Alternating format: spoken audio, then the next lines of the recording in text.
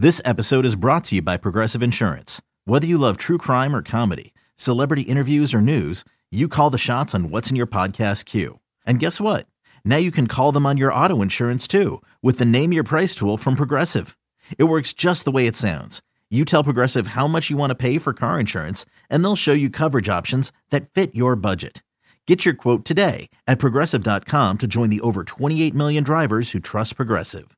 Progressive Casualty Insurance Company and Affiliates. Price and coverage match limited by state law.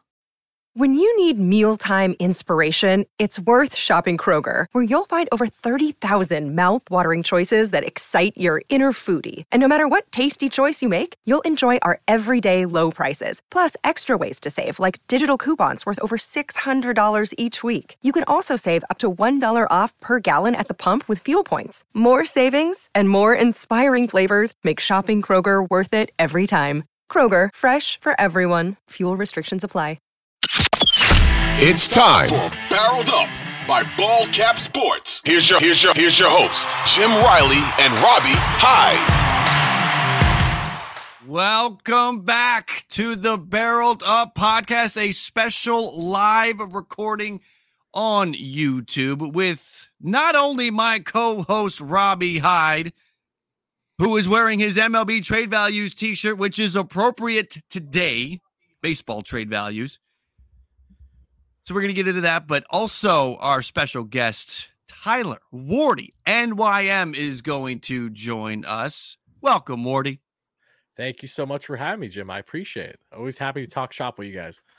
And we're going to get into Yamamoto in a minute. We're going to talk about all of that because that certainly has a Mets connection for you. Yamamoto has a Red Sox connection for Robbie. He's got, I think it's pure leverage, but there's a Blue Jays connection too.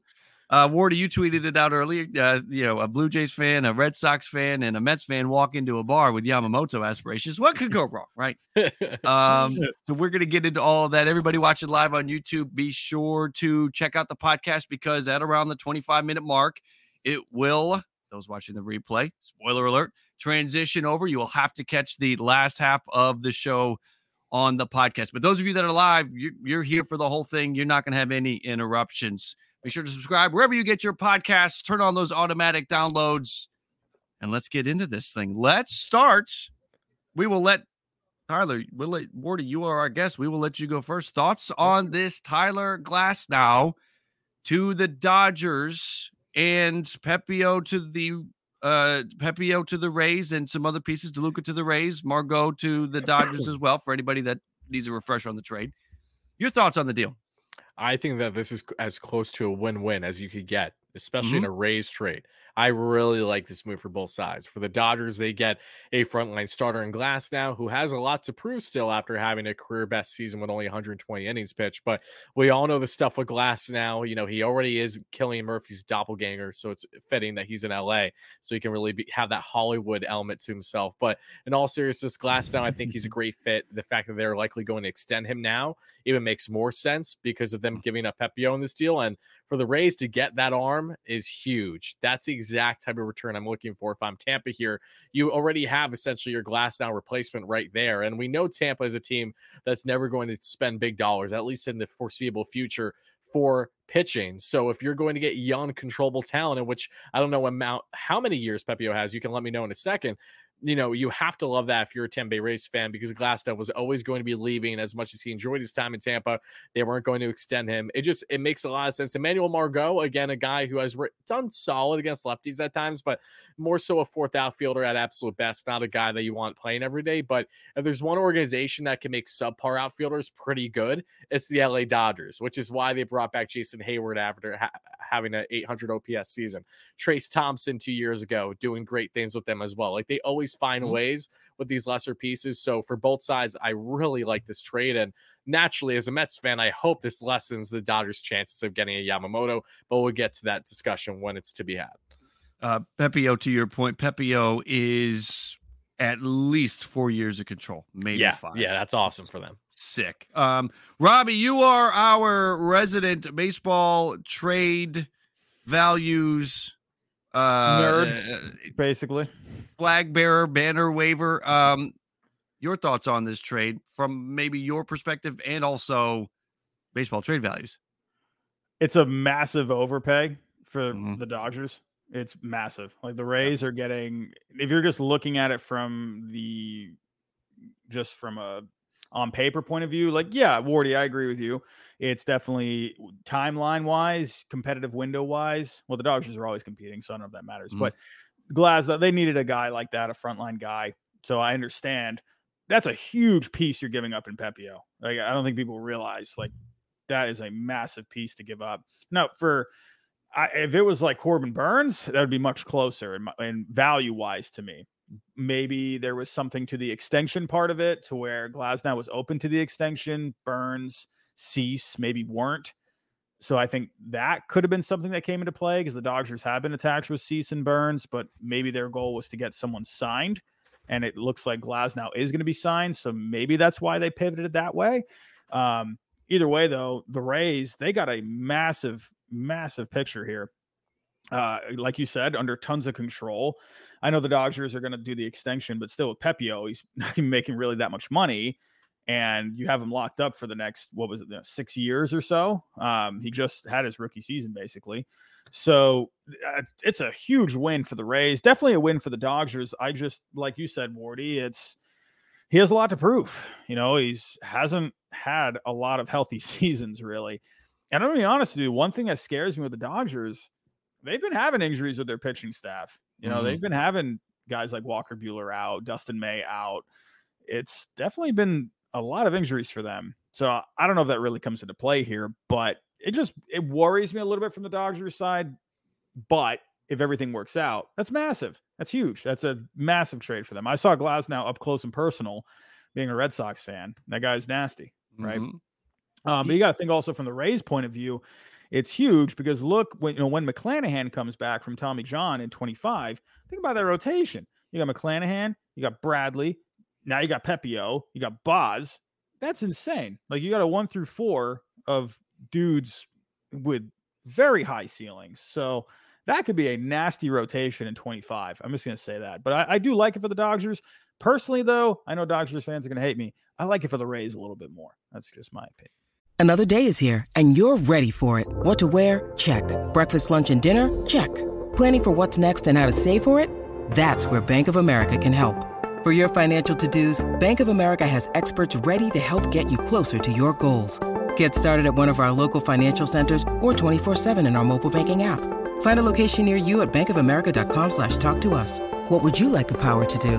Mobile banking requires downloading the app and is only available for select devices. Message and data rates may apply. Bank of America N.A., member FDIC. So the Dodgers element, think of it as the collective, right? Think about what they're trying to build with that rotation. They have figured out how to get through 162 and be at the top of that division.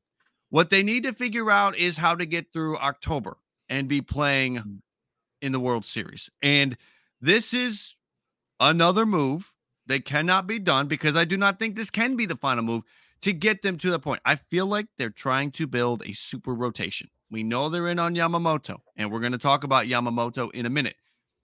This thing goes to an unseen level if they can pull that off, because then you've got Buehler and Yamamoto 1-1, followed by Glasnow at a solid 3. He's a 2. He can pitch up to a 1. I think there's a very good chance that think about Clayton Kershaw at this point, right? Why would you not go back to the Dodgers in the summer? You can go play with Shohei Ohtani. You can be a part of this super rotation. You maybe only have to pitch half of the year and go make a World Series run and try to ride off into the sunset in that fashion. So it makes all the sense for Kershaw to come back. So if you have those 4, then your number 5 is Bobby Miller. And that's a great situation to be in. So they're with Tyler Glasnow. If they can get Yamamoto, they're sort of building this super rotation. And I think if they lose out on Yamamoto, I wouldn't be surprised if they go out there and try to make a splash with one of the free agents that are left. I could see them trying to work their way into something because I think they are set on having as many aces that they can stack the deck with. So when it gets to October, even if a few aces have fallen off, whether it's through injury or poor performance, they still should have a few more aces that they can throw out there and get through. I will say this.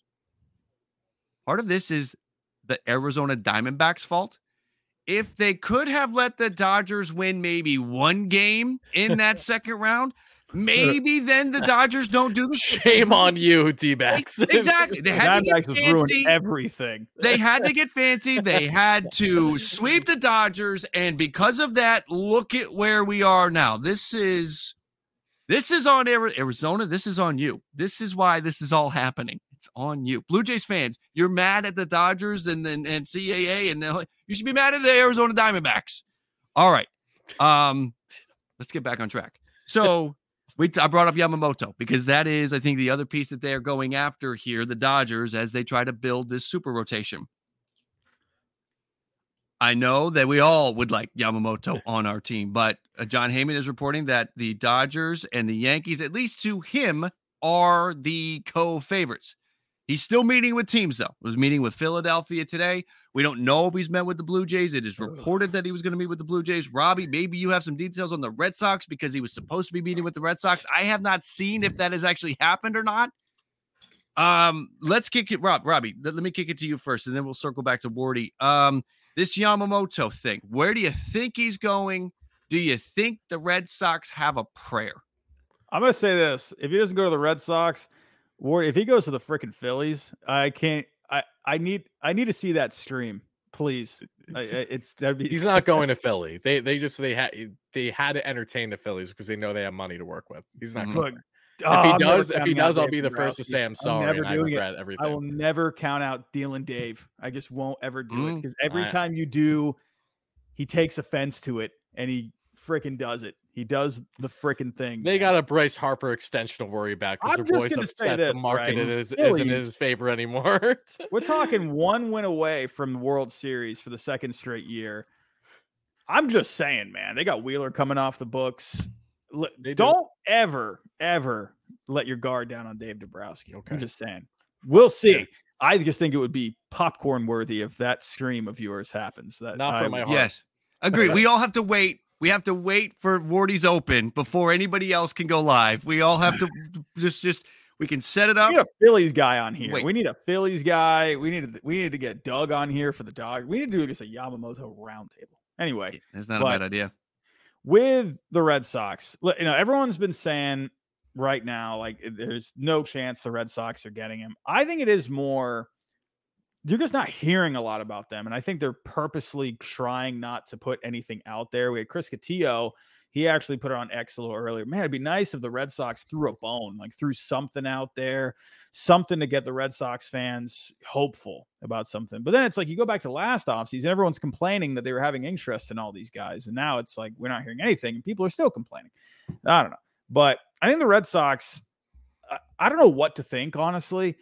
I just know they have made surprises in the past. And that's the one thing I will hang on to. Mm-hmm. Yeah, very well could be Dodgers, Yankees, even the Mets could absolutely have a better chance. They actually went to freaking Japan and had some sushi with the guys. So we didn't. And some escargot. Well, I mean, I'm just saying. So I don't really know where the Red Sox are, but I do know when I have had that feeling in the past with guys like Dice K, with even guys like David Price, like, I'm just like, oh my God. And then we win the sweepstakes. I'm like, oh my God, we did it. We freaking did it. And I just know I've had that feeling before.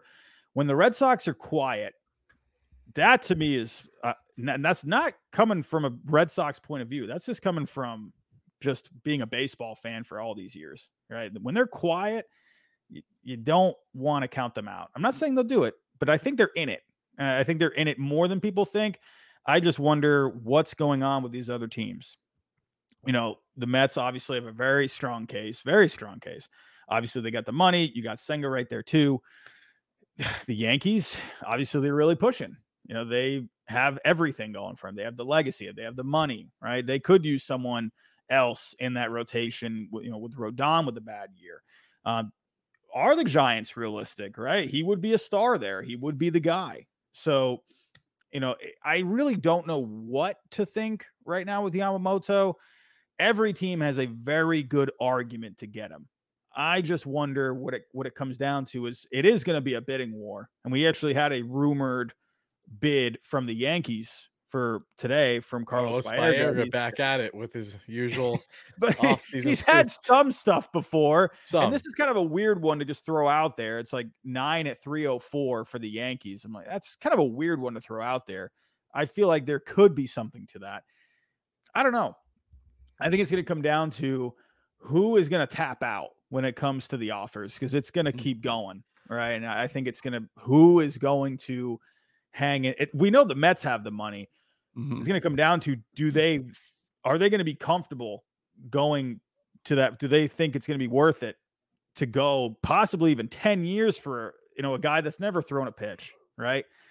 That's what I think it's going to come down to. Who is going to last the longest? Like the Mr. Beast videos, who's going to keep their hand on the plane the longest? So that's what I really think it's going to be. So when does Mr. Beast do the video where Yamamoto's standing on a tarmac and all of these owners are standing there with their hands on a part of his body, and the last owner GM to take their hand off of Yamamoto is the team that gets him? I think maybe Toronto would have a shot in that scenario. Outside of that, I don't know.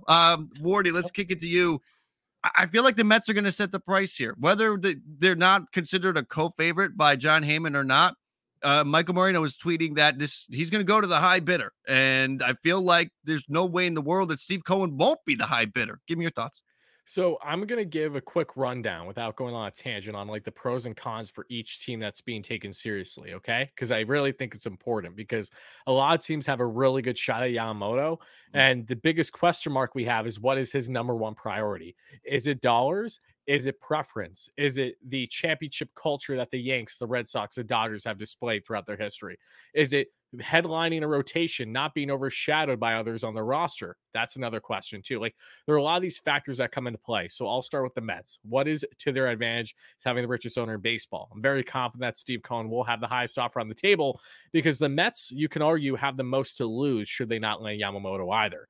Unlike a lot of these other contending teams that will show an aggressiveness to pursue and potential pivots, whether that's Blake Snell, Jordan Montgomery, Shota Imanaga, etc., the desperation factor won't be as heavy with the Mets, because they're not going to allocate all the dollars that they would be investing in Yamamoto elsewhere. They're not going to do this Artie Moreno type mindset where, I just lost out on Garrett Cole or Zach Wheeler.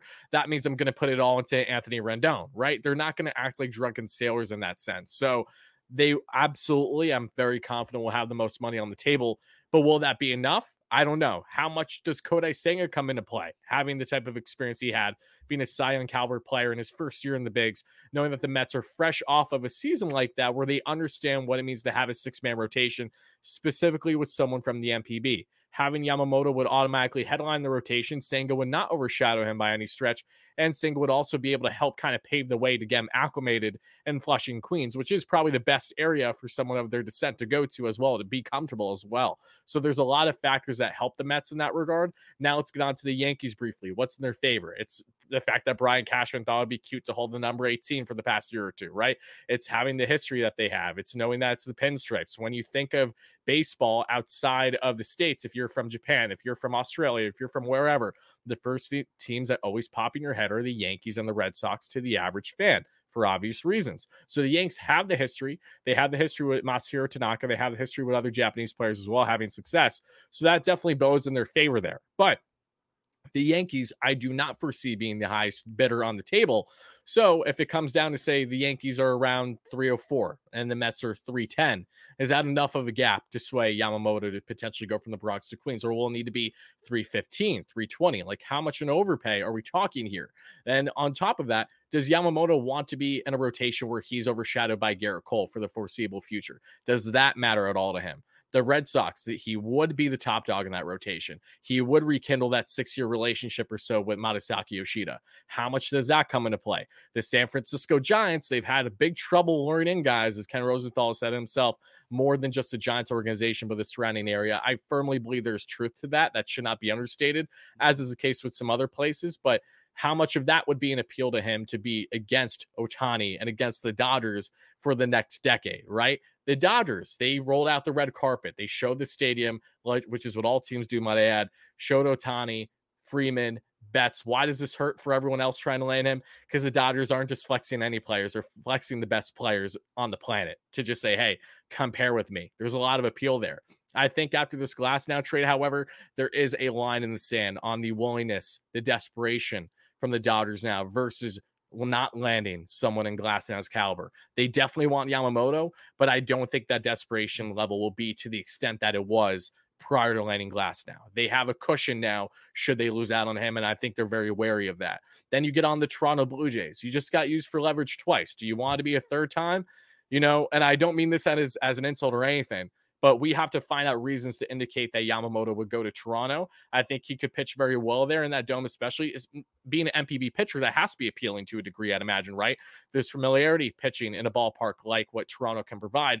However, even if they say throw out, maybe they show the desperation. Maybe they have their Artie Moreno moment. We couldn't land Ohtani, but we had over $600 million on the table. So we're going to throw half that at minimum here to Yamamoto and hope for the best. Maybe that could get it done. Then the Chicago Cubs, they've been sneaky in the mix. I wouldn't count them out just yet. They would like pitching. They would like to add there.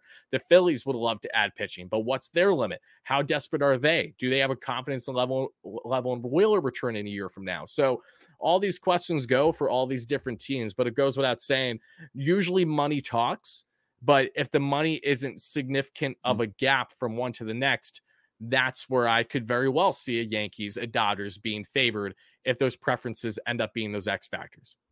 I have a question for the Mets, and I actually genuinely am curious about this. Yeah. Do you personally think if he goes to the Mets, now obviously we don't know him, we don't know what he's thinking.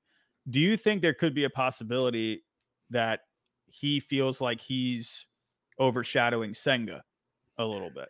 I don't foresee that, only because Senga's been very vocal, both to Mets front office and to media in Japan, how much he wants to be teammates with him.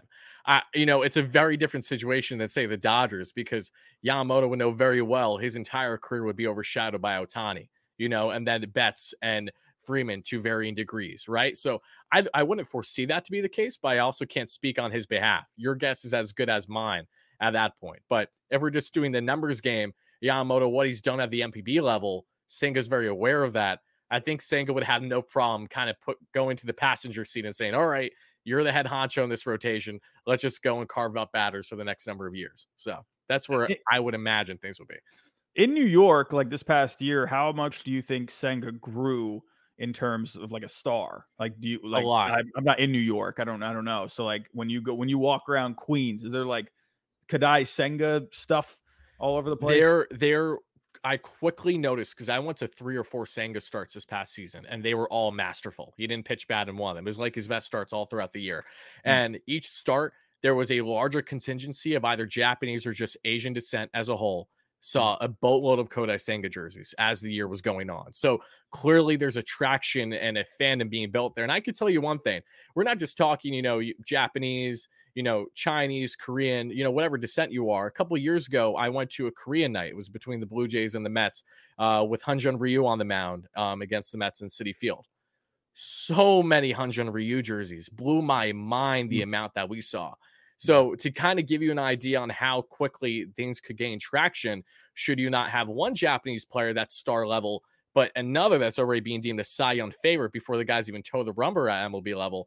Yeah, I definitely think things would bode well there. And again, Flushing in itself is a very appealing area for someone like Senga, and I'm sure would be the case for Yoshinobu Yamamoto as well. Is it good? Is it as pretty as, going to some other parts? Of course not. But still, I think that there is a bit to be excited and intrigued by if you're Yamamoto and you look at the prospect of playing with Senga in this rotation. Yeah. I don't see it going any other way than one of those 3 teams: Dodgers, Yankees, or Mets. I know the Red Sox could be a player, the Phillies could be a player, Giants, maybe the Blue Jays, but I just feel like it's going to come down to one of those 3. And a lot of it has to do with circumstance and the situation the teams are in. Boston feels like they're a team that is trying to get back to that spot. But the Dodgers, the Yankees, they're in that spot, and the Mets coming off of last year, such a disappointment. They were in that spot last year, and they don't want to leave that spot. The Red Sox are trying to get back. The Blue Jays are trying to get there.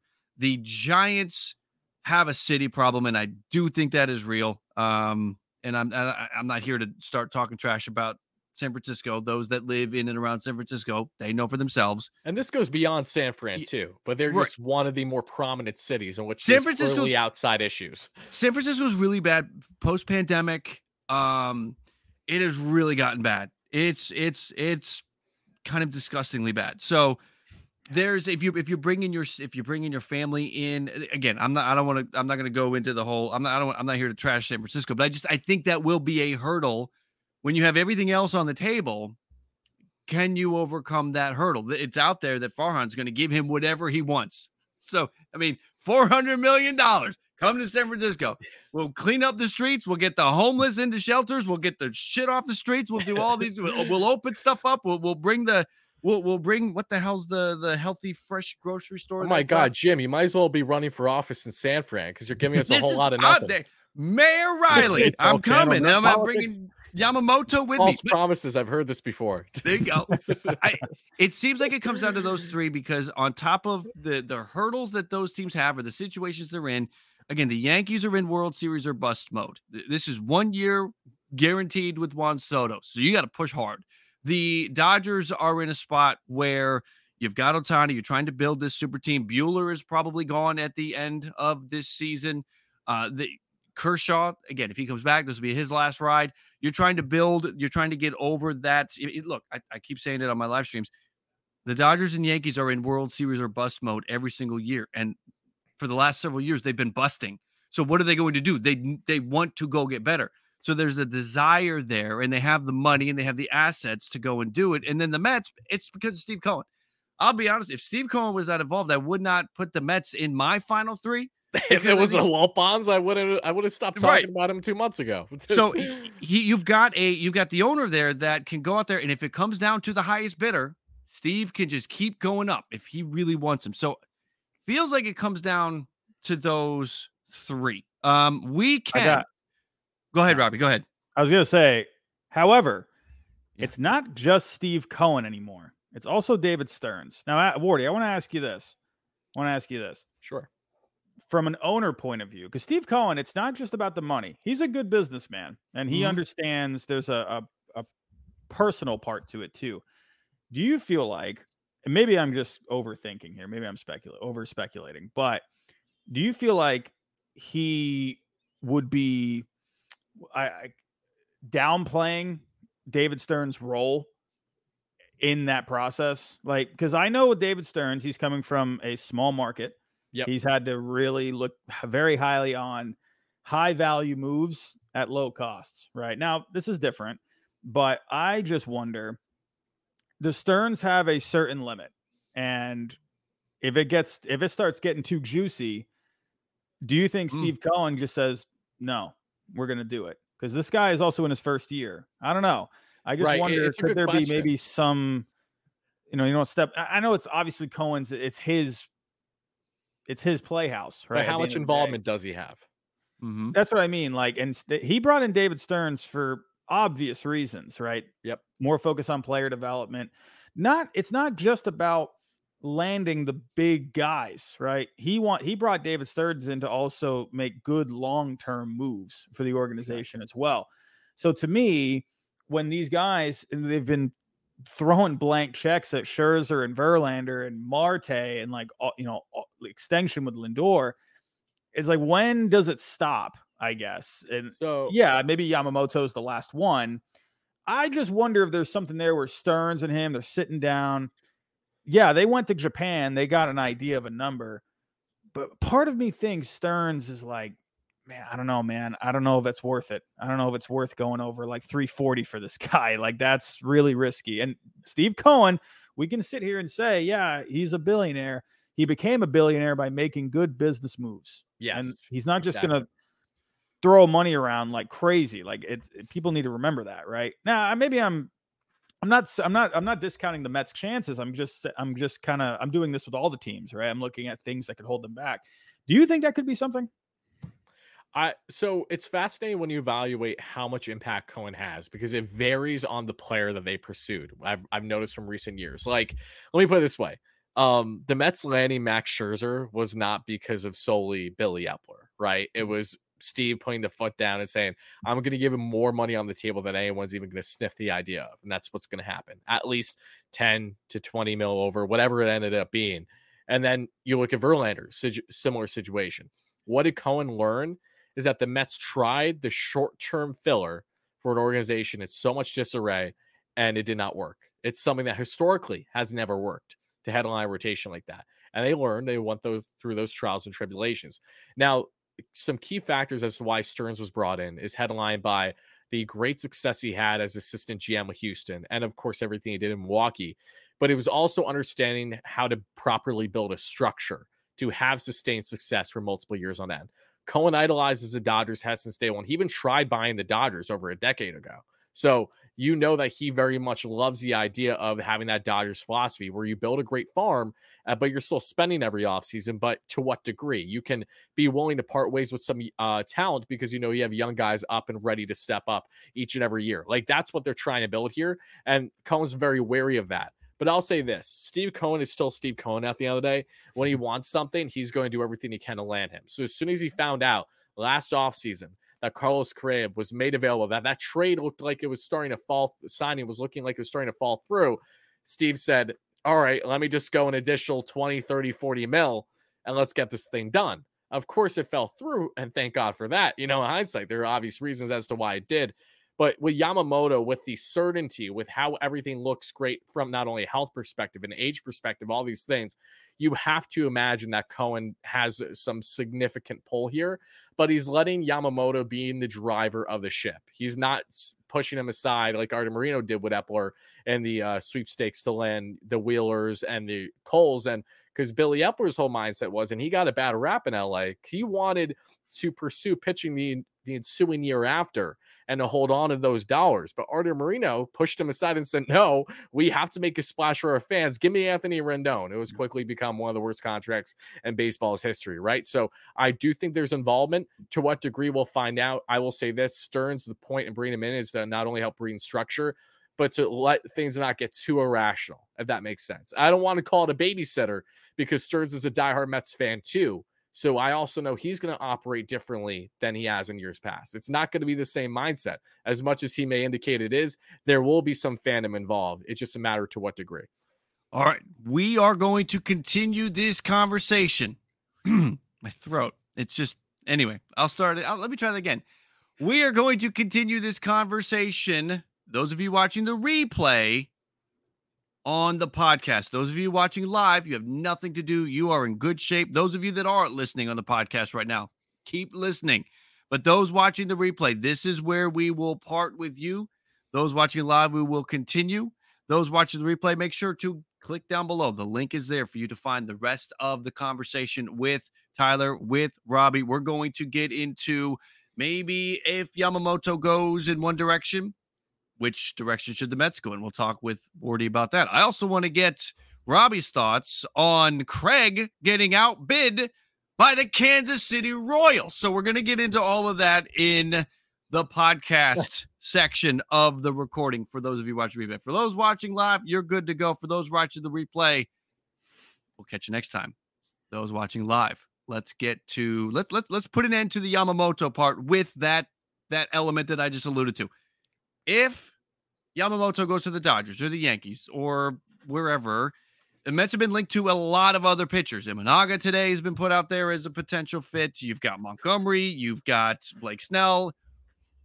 Where do you want them to go if plan A, Yamamoto, goes somewhere else? What's plan B for you? I would like them to trade for a controllable starter that could be mid to, high upside and rotation. I don't think they're going to do that. I think what's likely going to happen is they're going to do all they can to land one of Shota Imanaga, Jordan Montgomery. They like Monty a lot. He seems like he's number 2 on their wish list. Not Imanaga, but they like Imanaga too quite a bit. So they're going to try to land one of them. And then from there, probably add one more short-term Severino type option. Is Lucas Giolito getting anything more than 1 year? I have a question with that because that's something where that could be potential fit.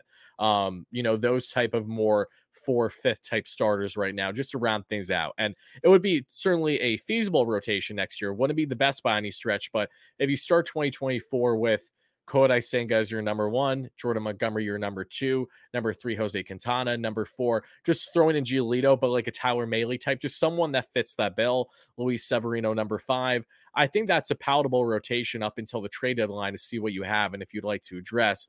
But certainly the Mets are not really going to be a team where I expect them to go all out for Blake Snell, for example. I think that they're turned off by the QO. And personally, if Snell does get 7-8 years, I don't want any part of that.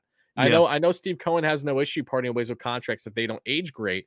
But having said that, when you look at the current state of the team, you could also make a rightful argument that Snell just doesn't make a lot of sense because they are not going to be the best team on paper, even in their division in 2024, most likely. So it's like, this is peak Snell right now. And if the Mets don't get to where they want to be until at minimum 2025, that's another year of peak Snell then would essentially be wasted, assuming that the Mets wouldn't have a run with him. So again, going back to Yamamoto, that is why he's so appealing, because he has the age, he has the upside, he has both the short and long-term factors. That's why every team loves him, including the Mets, and it's hard to find a proper pivot elsewhere because, like Ohtani, he's a unicorn in his own right, where he's just this uber-talented guy, unprecedented 25-year-old available in the free agent market. Then you have a gap, then there's Snell, then you have another gap, then there's Imanaga, Montgomery, and then there's another gap, and you have everyone else. So I've got the trade for you. Enlighten me. So we know Pete Alonso, trade rumors are everywhere, right? Oh, you son of a gun. Stop Maybe. Maybe. I got a guy that just 2 years ago was a Cy Young finalist, and he has control for years. He gonna have a bounce back. He needs to change his scenery. And you're throwing Alonso's name in a bounce back candidate. How dare you? So we can go Jim? Alek Manoah, Pete Alonso. Who says no? Anthony Recker. That's who says no. That's what you were waiting for. Well, shout out to you, Reck, you beautiful SOB. Everyone doubted you. The entire country of Canada was on his ass a year ago. Everyone ended up agreeing. And all the guys said he should work out a little bit more. Would you agree, Jim? Would you agree that Alek maybe should have focused on some conditioning throughout the entirety of the 2023 season? However it plays out, I don't think he was ready for that pitch clock. I think the pitch clock wrecked him, and he was not prepared for that. Whether that was a mental thing, a physical thing, a mental and physical thing, I don't think he was ready for the pitch clock. And we know. I mean, I know you've talked to pitchers. That pitch clock is a bitch, and that was something that I think got to Manoah. And I'm hoping that this offseason, the whole purpose of this offseason is to be able to be conditioned to the point where you can fire a ball every 15 seconds and it not slow you down. I do want to get to Robbie real quick, but I want to get to some super chats real quick because I Pat Benson with the super chat. Wardy, you need to spread the good word. If the Braves suck, give me a hell yeah. I didn't say that. Pat said that. I'm going to get in trouble. Shout out to Pat. Pat's been doing this on the channel for a minute now. Even when we're not playing the Braves. I know we're a little brother to the Braves. So before Braves fans go out of your way saying, how dare you say that? We're so good. We always win the division. I understand. Yes, well aware. Still, give me a hell yeah. Shout out to you, Pat. Appreciate the dono. That's fantastic. We have another super chat from Taylor. Love listening to you guys. Where do the Cubs go? I'm in the meme of poking the do something on the Cubs. I'm the meme of poking do something on the Cubs. Thoughts about where the Cubs could go. Again, I still think you guys have Bellinger, right? Like, Robbie, I'll circle back to my question for you in a minute, but Cubs. Let's give Taylor some breath to his super chat here. I feel like Bellinger's the way to go. Bellinger and some pitching. What about you? Yeah, I would say, if you can get Bellinger back, that'd be nice. Could you go after Imanaga? They've been really, really good with the pitching development over the last few years. I could see them maybe being interested in a guy with that mix. He's scared. I don't know. He scares me as for the Red Sox, honestly. I've been seeing a lot of Red Sox fans out there, saying, oh, Imanaga, that would be a good fallback option. He scares the crap out of me at Fenway Park. I don't know. Ooh. But Imanaga gave up a lot of bombs at the MPB level. So my God. That's what I'm saying, man. Like, he's got some stuff. I Big Park. understand that. But Caleb Orr also had good stuff, right? It doesn't necessarily mean everything. I'm just saying, like, I don't know, man. I think he'll definitely be better than Keigawa, in my opinion, but I don't know, man. But the Cubs, though, right? They've done really well with pitchers, and I could see a guy like that being intriguing to them. I think that could be a pretty nice piece for them, honestly. There's definitely some other guys out there. Could you bring Stroman back, right? Everyone's forgotten about Marcus Stroman all of a sudden. I don't know. So, yeah, no, I agree. Yeah. I think Bellinger would be really nice to bring back. Could you bring in Rhys Hoskins, something like that, power bat? That. I like that. So, yeah, you got stuff out there. The Cubs, they got some money to spend too. So. One more super chat, Lamar Lackey. I think Yamamoto is overrated. Lamar, you get out. No, I'm kidding. Nobody banned Lamar. Lamar's fine. Even Lamar's if he's fine. not a Met, get out. I think Yamamoto's overrated. I think he's going to break down because he is very small. Well, I mean, look, how he plays out in Major League Baseball, we will see. But scouts love him, teams love him, very educated front office executives love him. I think we need to trust that they all love him.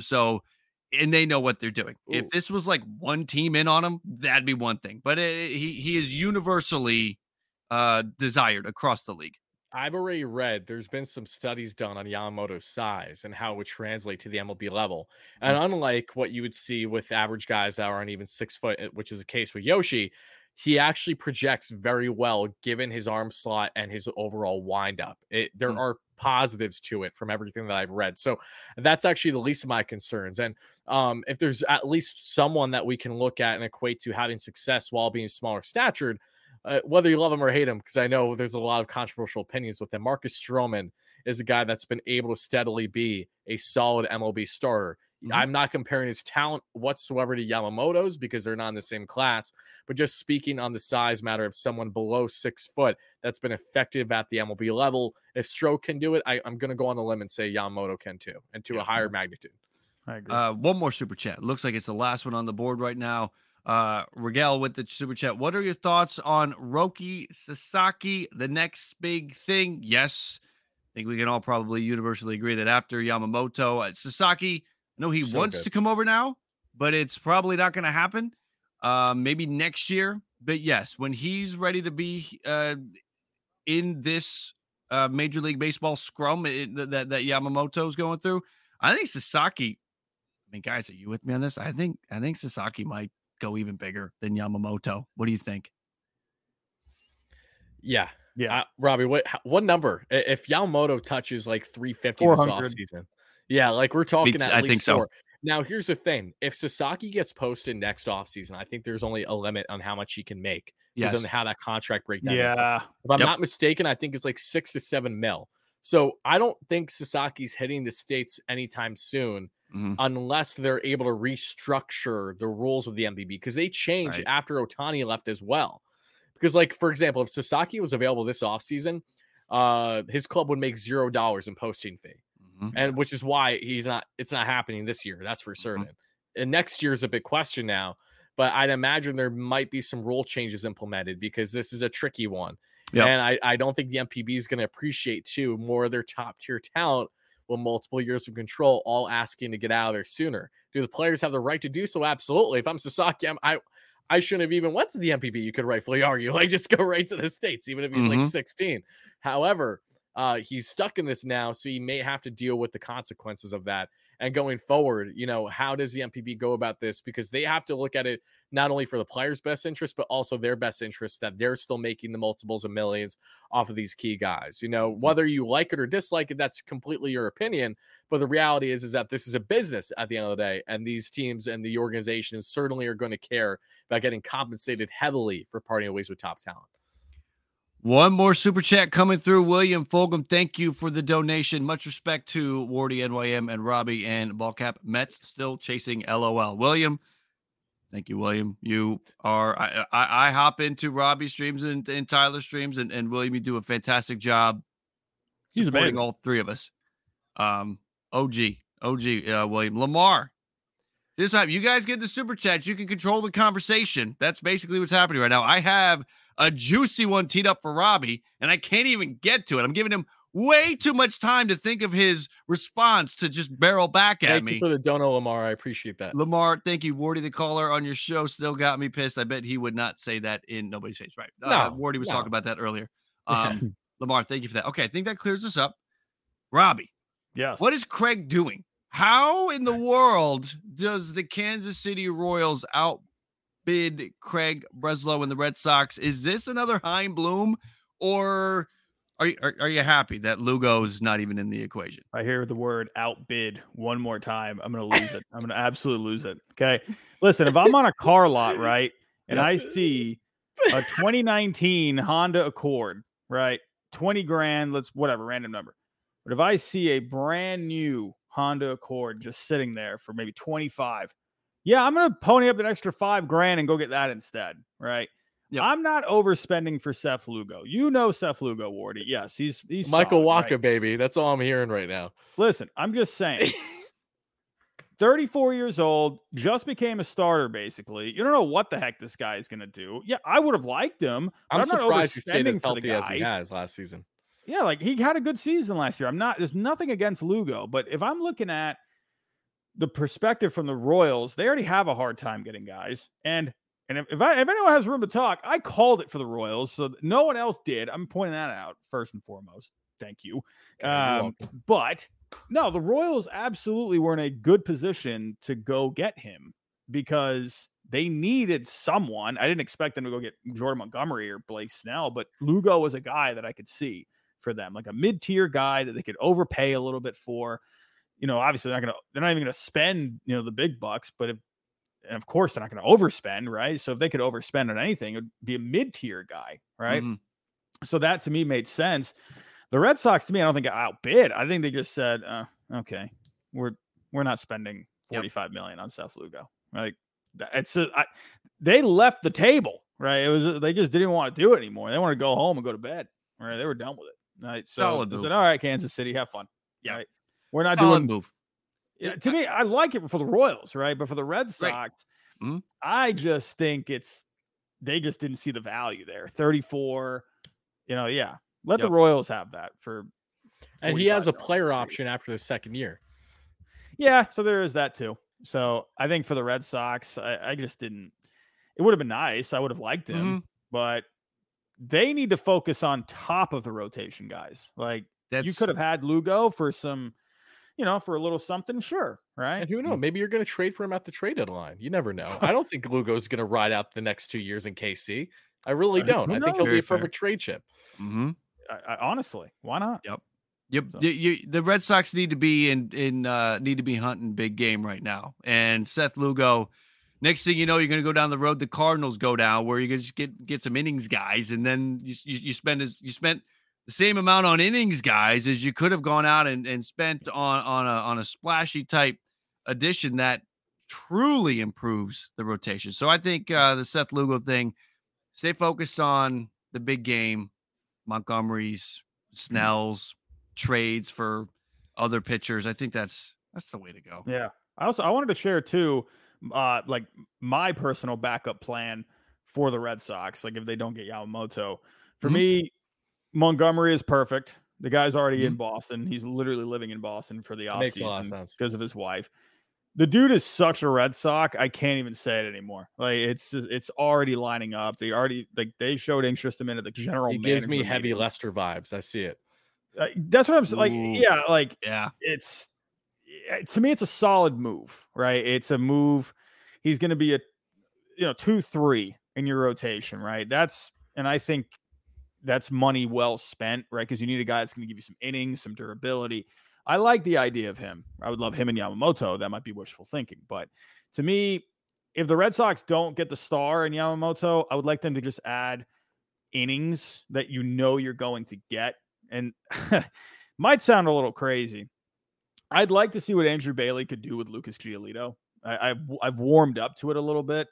Andrew Bailey is a guy that he can be a game changer for you, man. He did so good with the Giants over the last few years. Really got a lot out of those guys, right? To me, I'd like to see, because Giolito to me is a workhorse, and I think if you can get him back to being like that 4 ERA kind of guy, I'm okay with that. And then see Sale maybe keep progressing towards some more innings, some better health. Bayo takes another step forward. You got Pivetta there, Crawford in the back end, maybe Houck could take a step forward possibly. I think the Red Sox, if you added Montgomery, Giolito, I think there's potential for a top 15 rotation, have a good bullpen, good bats, could be a wild card contender at that point. I'd be okay with that. It's not my dream offseason, but I would go into the season feeling okay, I guess. My question is to you, Jim, because I know you've been doing great as the host, but like, we got to know, how would you feel, if Yamamoto does not land in Toronto? What is your ideal remainder of the offseason for them, especially after, unfortunately, having your high highs and your low lows? I don't want them to get Yamamoto. I think that it would be a misuse of funds. Like this team, the whole Ohtani thing, that was a unicorn budget. That was like a one-time thing. Like that, it's not like they then are going to now go invest that money in other areas. And here comes Yamamoto, and here comes Bellinger, and here comes Blake Snell, and they're going to trade Chris Bassett for Pete Alonso. These things, the Blue Jays are in a spot now. It's really tricky because there's talk now that they're pivoting or they could be pivoting to Cody Bellinger after the Ohtani thing. I don't even love that. Yelich. What's that? Even Christian Yelich rumblings out there. And I don't like that either. This is I'm in a weird spot because Christian Yelich is paid to be a guy that delivers at the very least a 150 OPS. And what he has delivered the last 4 seasons is somewhere between 100 and 110 for the last 4 seasons. So that's who he is now. So the expectation level, Christian Yelich, there's a name and there's a contract and there's those 2 years that you get really excited about. But I don't think he's that guy anymore. I don't even want to, I don't care if Milwaukee's going to pay for it. I don't want that. I want the Blue Jays to go do something ridiculous, something that people are saying, no, that's not going to happen. And I don't know what that is. That is a trade for Bregman. That is a trade for Pete. That is a trade for Robert. These are all things I'm saying won't happen. And unfortunately, that's the situation that I'm at with the Blue Jays, is I feel like they need to do something that isn't going to happen because Cody Bellinger, really 6-7 years, $250 million for Cody Bellinger. Where's the money coming from for that, by the way? Because again, the budget thing, we went that high for Ohtani. That's it. It was the unicorn budget. And that was made clear before this thing really got going, that they had their operating budget minus the unicorn and then with the unicorn. So now we're back down here and all that we know as Blue Jay fans is that the Jays are looking to be at the level they were at last year. And if that is the case, then after they pay out their arbitration dollars and all the other money that's allocated, they got like $15 million to work with.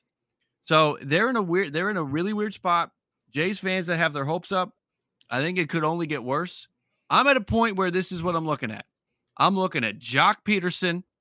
I'm looking at my splash is JD Martinez. And they're 2 DHs, so that doesn't even work. I'm in a dark place when it comes to the Blue Jays and this offseason and what I expect. And it's not necessarily because of Ohtani. I was there before the whole Ohtani sweepstakes got going. I saw there was a lot of talk about the Blue Jays could do this, the Blue Jays could do that. I'm like, guys, the money doesn't work. If we have been told the money's this, the money doesn't work to go out and get all those guys. It's a blessing that Matt Chapman declined that qualifying offer. If he had been the one guy that accepted it, the Blue Jays would be over budget. So they're in a weird spot. That's a long-winded way of saying they're in a weird spot. And I quite frankly don't know what the next move is because there's so many question marks around what they could do. Jim, final thing I'll say. Yeah. I'm still pissed off that you guys didn't do enough in 2021, just like the Mets. Oh man. That team almost lives rent-free in my head just as much as the Mets team then. Yeah. Because I remember in person seeing Bo, seeing Vladdy, seeing Teoscar, seeing Lourdes. Like the list went on. That lineup was absolutely disgusting. Yep. I'm 2022. They didn't even make I'm referring to, not 2021. My mistake. No, you're right. Yeah. 2022. They didn't even make the playoffs that Unbelievable. year. No, that was 2021 because 2022 was the year they made the playoffs and it was the Mariners. We just beat them out for the wild card. Yeah. Yep. That's right, but still pre-expanded. They didn't have Gosman. They didn't have Gosman. It was that middle year. It was that they had Robbie Ray. It was that middle year before they expanded the postseason. which started in 2022. 2020, they made the postseason because they expanded it due to the shortened regular season. The year they did make the playoffs out of the last 4, the one year they made was probably the year they had the best offense. And that has been the thing about this team these last 4 years. They get into the postseason and they have trouble with the bats. They go quiet. And that's that 2021 team, I think, could have raked in the postseason. So yeah, no, that's that. That line that Vlad had. Oh God. He would have been MVP if there was no Shohei Ohtani. If Ohtani wasn't doing 2 things, he would have been the MVP that year. Yeah, that year, that 2021 year. Oh, I just realized now. There goes the likely chances of anyone not named Shohei Ohtani getting NL MVP for the next number of years. You know, suckers. Next year, I think, is the exception because he won't be pitching. Right. That is, I think, the time for anyone else to shine. But should he return back to form in 2025, it's over. That's it. It was a nice run. Vladdy for MVP. Vladdy for MVP 2024. I'm calling a big year for Tatis Jr., man. I'm feeling it. Too. That's like how Jim felt Ronald Acuna Jr. He tried telling us in the car at spring training for like 20 minutes, telling you guys, Ronald Acuna Jr., it's happening. You were right. Like, I hate that you were right with that, Jim. But I'll always remember that because I'm like, I think I see him being like a 5-6 Fangraph WAR player. Everyone's like, no, he's done. He's done. Jim's like, nope, MVP. I'm feeling the same with Fernando Tatis. Tatis is going 40-40 next season. Book it. Write it down right Dude, now. I feel it. I feel it. Especially with Soto gone.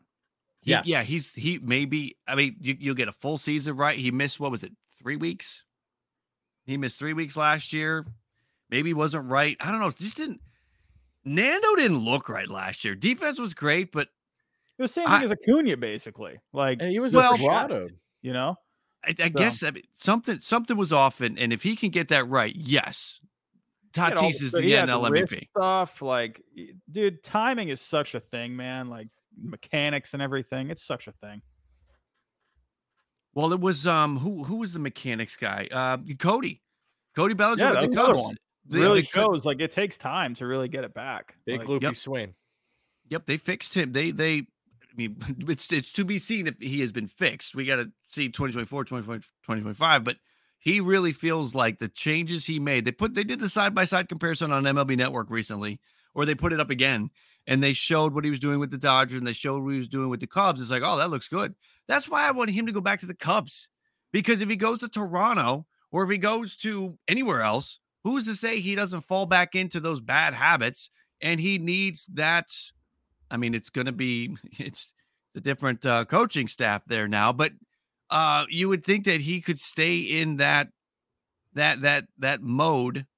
That the likelihood is higher he stays in that mode with the Cubs than if he goes somewhere else. And again, things start to change. He feels like he can do things his way in Toronto. He doesn't have to do what he was doing in Chicago anymore. And next thing you know, he's hitting 210 again. Yeah, no, that's a great point. I think a lot rides on the belief from teams how much they project Belly to stay at this similar level. You know, like 5 years for Bellinger, I think every competing team should be in on that. 6, 7, 8. That's where you really start to lose my interest. Yeah. We did have a super chat coming from Raul.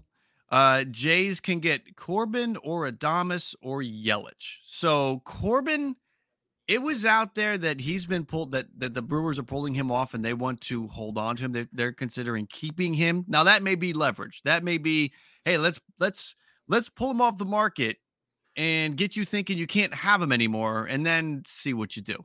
So that could be a leverage play, or it could be legit. It could be what they're doing. Adames's OPS has been going down every year for the last 3 years. And again, I outlined my Yelich concerns. I even if Milwaukee's going to pay for all of that, a guy that's a 110 OPS in left field, I get he's a lefty bat, but 19 home runs last year was the most he had hit since those 2 big monster years with Milwaukee. I don't trust it, and I wouldn't want to give up prospects. Robbie, I saw you had put together baseball trade values package for Yelich with the Blue Jays. I wouldn't want to give up players that actually have value without having to send money for Christian Yelich. I'd rather try to turn guys that actually have value on their own into something. Like, I think it was Davis Schneider and Zuleta maybe were the two. Like, send them in a package and bring somebody in that I'm not carrying, either this big heavy contract or this disappointment that has become, unfortunately, the way for Christian Yelich these last few years. There's an Ohtani update that just came out. If you guys would like to hear it, Saw that. Let's do it. What is it? Sources: Artie Moreno and the Angels failed to match Shohei's $700 million contract offer with the Dodgers, even after Ohtani's camp circled back and tried to continue negotiations into his free agency. And I quote, "The Angels had every opportunity." Wow. You're telling me Artie Moreno didn't make the best decision? Maybe he did. I don't know. Maybe this is a blessing in disguise. I think he did. Moreno long-term contracts have proven to not work. So I don't know. We'll see. I honestly think, I know this might sound crazy, I'll probably get flamed for it. I think it's a blessing in disguise for the Angels. It very well could be. No one's proven yet on those type of long-term contracts to be worthwhile yet. Aside from Max Scherzer. Selling, it could affect their selling points to the players. Like, hey, we got Ohtani. But now this really frees it up. Honestly, go get Blake Snell. Like, that dude is such a West Coast guy. Like, whoever just throws the most money at him, he'll just. What if he went to the Dodgers if they don't let Yamamoto? Oh my god! Could you imagine that?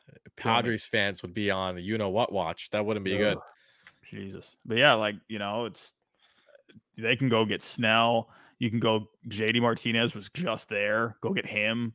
Like, you can go out there now, and you have flexibility to patch up multiple spots on your roster. You can. Ohtani's a big bat to lose, but maybe you can add a couple, in there to give it some extension. Add pitching. They need pitching. The offense has always been fine, but they need pitching. So I don't know, what does this do to the Angel fan base? Like, they're already on edge, right? After everything last year, losing him, how they handled the trade deadline, and then the August 1st deadline.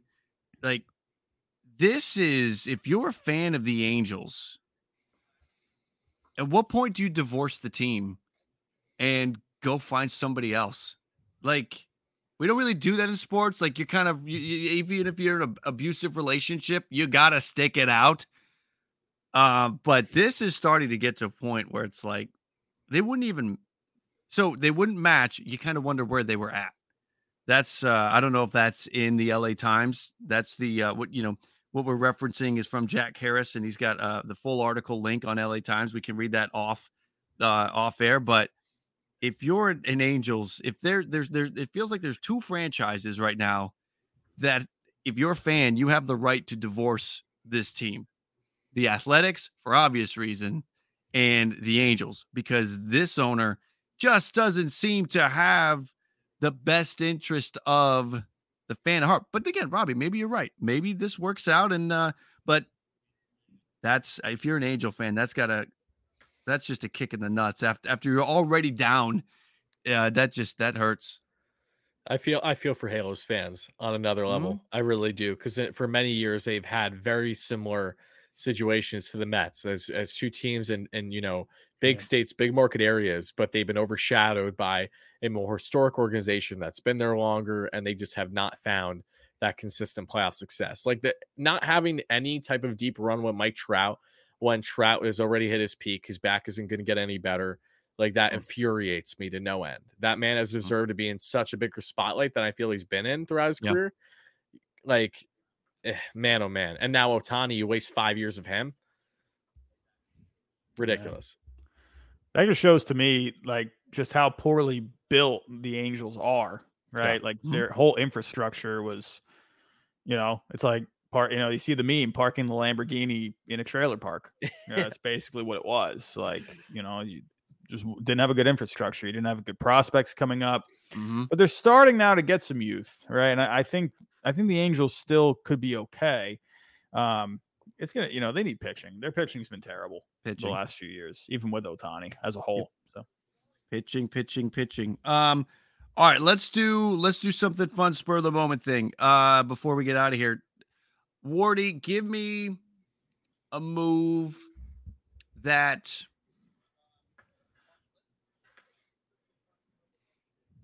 Give me a Mets move that has to happen, not Yamamoto.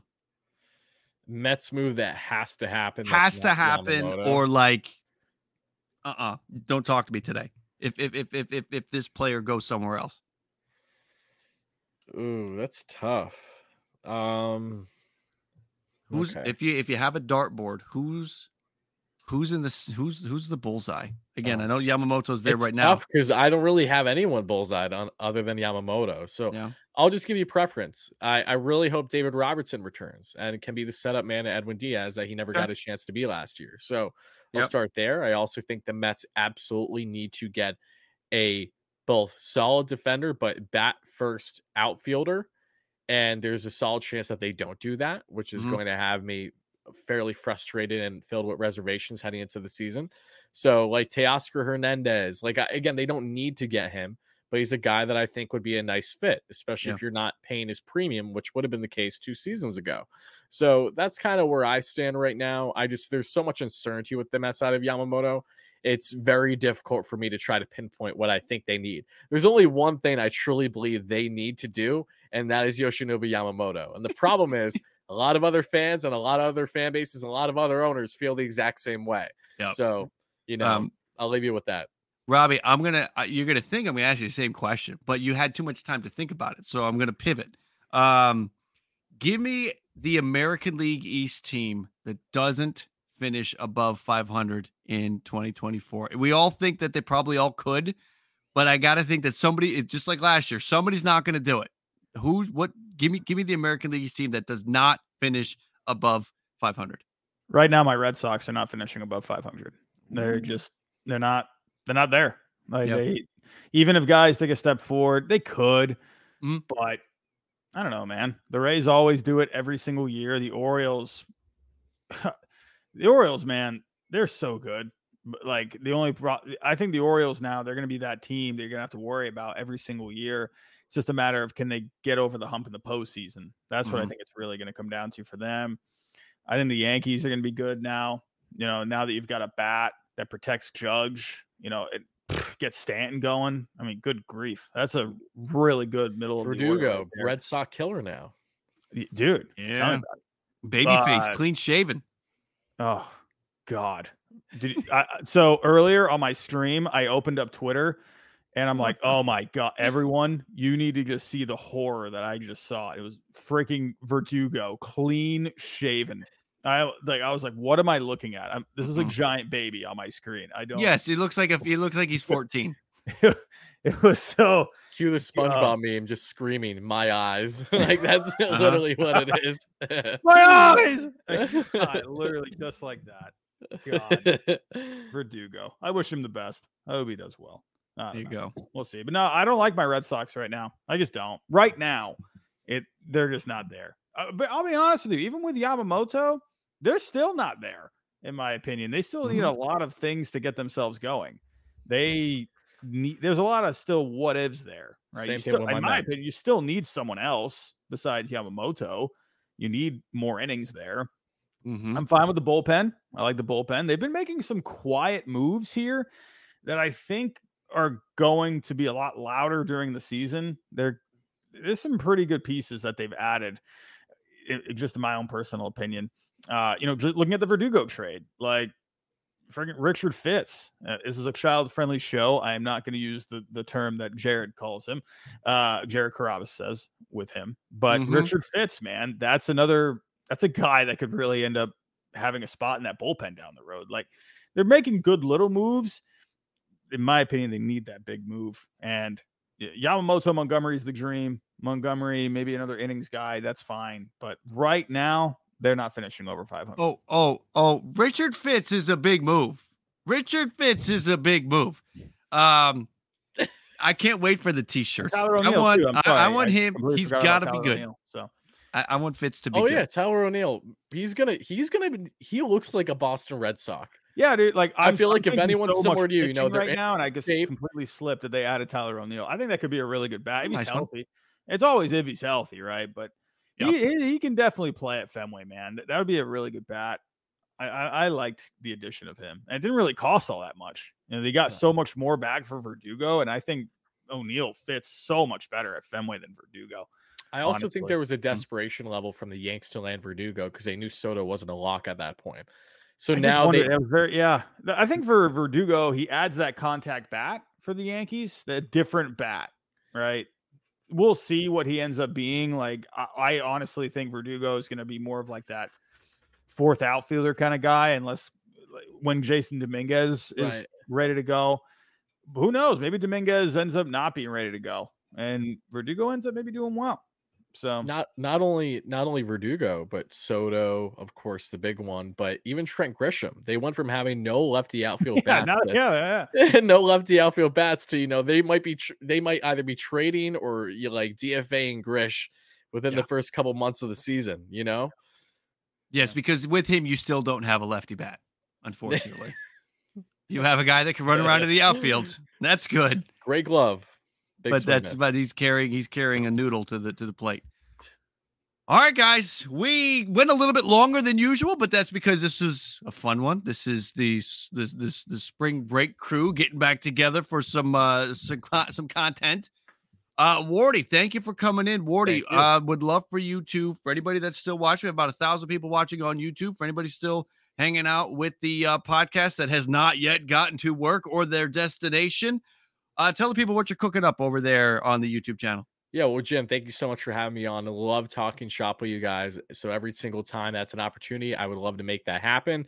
Definitely need to bring you guys on my channel again in some capacity prior to the spring trading meetups that it seems like we'll be doing again, which I'm excited about as well. But latest thing cooking is if you're on Yamamoto watch and if you're a Mets fan, look no further. I got you covered. We're literally covering everything to a T all off season long with the club. In season, you can expect regular nightly post-game shows after every Mets win or loss. It doesn't matter. We're still covering them. Just everything regarding the team as a whole. And of course, I talk more than just Mets. I talk baseball as a whole. You can catch me. I have my segments on Bleacher Report every now and then as well. Was just on there back on Monday. So check me out there and on Twitter at WardyNYM along with YouTube. Greatly appreciate it. And Jim, thank you again for having me on. Yeah, I'm glad you could make it. Robbie, any parting words of wisdom to the listeners, to those in the chat, to me or Tyler, anything, about form when we're trying to do bench press, any words of wisdom? I will say two things. Wardy, stay away from Yamamoto. Please. We need him.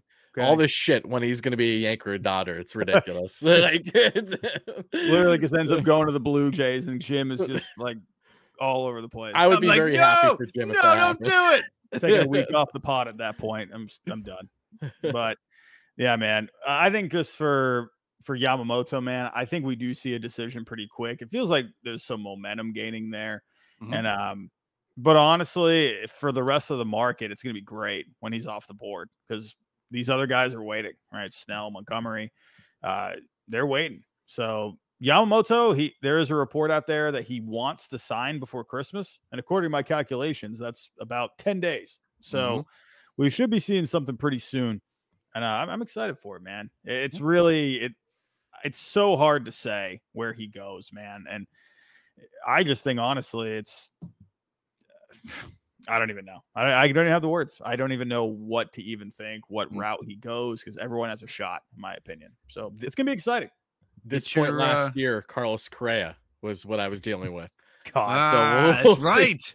We'll see what's Can't happening. Do any more Carlos Correa streams. I'm done. I just get your Yamamoto advent calendars now, folks. Count down to Christmas. Every day you open it up, you get a little piece of baseball memorabilia. My final words, Braves fans, for those that know what I'm referring to here, don't stop believing. All right, guys, we are out of here. Thank you for coming in and spending time. Those of you live, appreciate you hanging with us. For those listening on the podcast, thank you for coming in. Make sure if you haven't subscribed, turn on those automatic downloads, rate, review, help us grow. Tell your friends. Barreled Up Podcast is the place for great baseball conversation. That's it. We're out of here. Enjoy the rest of your evening, afternoon, morning, whatever time it is where you are, guys. We'll catch you next time.